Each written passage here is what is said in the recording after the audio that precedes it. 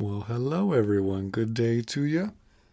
Today, we're kicking off this week by talking about how it's okay for you to be you.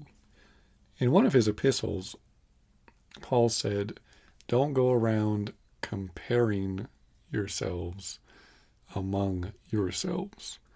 And it's human nature to do that. I totally understand why he said that, because it's totally natural, especially in those middle school and high school years, to look at each other and say, well, I'm more than this in this area than that guy or girl over there, or they're more than me in this area.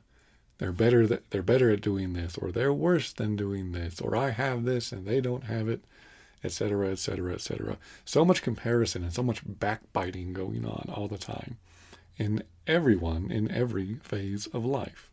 But we're told not to do that, Christians. You guys are told not to do that.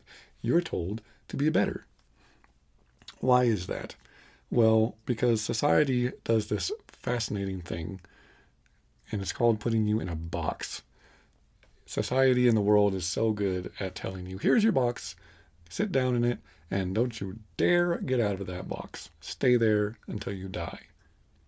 But if there's anything that Scripture has told us, and especially in the life of Jesus, it's that God loves to break the mold. He loves to mix things up.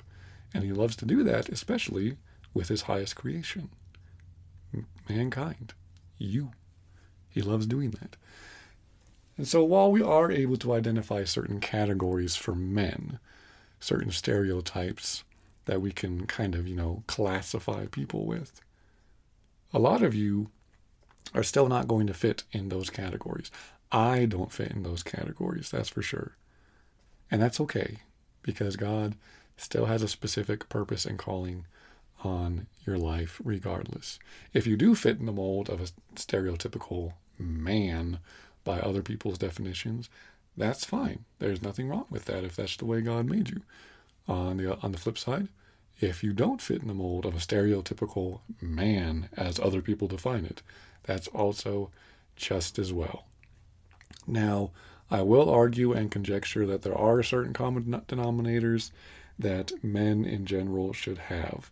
There are absolutes. We serve a God of absolutes, not, relativity. He doesn't do that.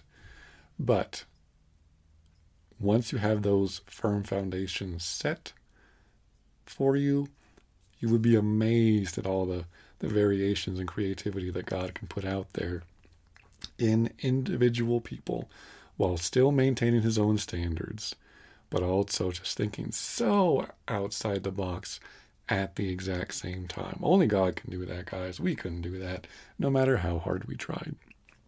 So if you're someone who's super into fixing stuff, that's great. If you're someone who I do not want within a mile of my car engine, that's fine too. I definitely qualify as that guy. But just look at the people in the Bible, guys. There were men who were warriors, yeah. There were men who were kings and leaders, yeah. But there were also priests. There were also doctors. There were prophets. There were writers. There were farmers. There were husbands. There were fathers. There were sons. There were all sorts of different men doing different things. And you know what? God used all of them. He didn't say, well, you're not king material. Guess I can't do anything with you. Too bad. I don't even know why I made you. Wow, that's terrible. That's harsh.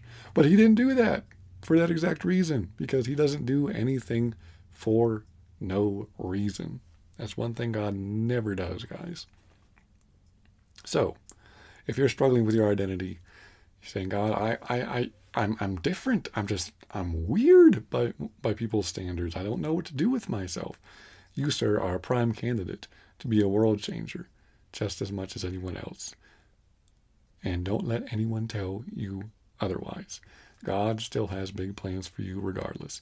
Your job, sir, your main job right now is not to argue with how God made you. Your job is to accept how he made you. And listen to this, listen good. Your job is to ask him why. Because you can try to spend your whole life figuring out what God made you for. And you might get close, but without an actual relationship with God, you're not going to find out. And you're going to go out and you're going to do something stupid and you're going to blow it. So, once again, we're always going to hammer this home, guys. Every time. You need an active, vibrant relationship with God, so He can show those things to you. Because when you get a word from God, guys, that's unshakable in your heart, that will take you so much further than any suggestions or ideas than people can give you. Because they will come along. People will come along and tell you, oh, I've seen you do this. You'd be great at doing that. That's your calling. Or I saw you do the other thing. I really feel like this would be a good fit for you. You should pursue that. Those ideas and those feelings, they fluctuate and they fade. But when you have a word from God saying, boy, this is what I made you to do, and this is why I made you the way I did. And you can see that they go hand in hand. When you get that word dropped in your heart directly from the Holy Spirit, that is what's going to keep you going when times get tough. Because no matter what your calling or purpose is, it's going to get hard at some point. And you're going to need that reassurance from the Lord, knowing that you're there for a reason and that you're not going through that crap just because circumstances weren't lining up that day. You're going to say, no, I know I'm supposed to be here. And because God put me here, I can overcome this regardless of what's happening. So I hope that was some encouragement for you. You are special, regardless of what other people say. Everyone is unique in some way, and that's okay. God doesn't like cardboard cutouts in His creation, in His sons. All right, guys. So be thinking about that. Ask the Lord, why'd you make me the way I am, Lord? Just tell me, blank check. What did you put inside me that no one else has? And if you're really listening and seeking, He will tell you guys. And once again, at the end of this week, we're going to come back and we're going to flesh all that out real good. So be thinking and praying about that during this week. Have an awesome one, guys, and I'll see you next time.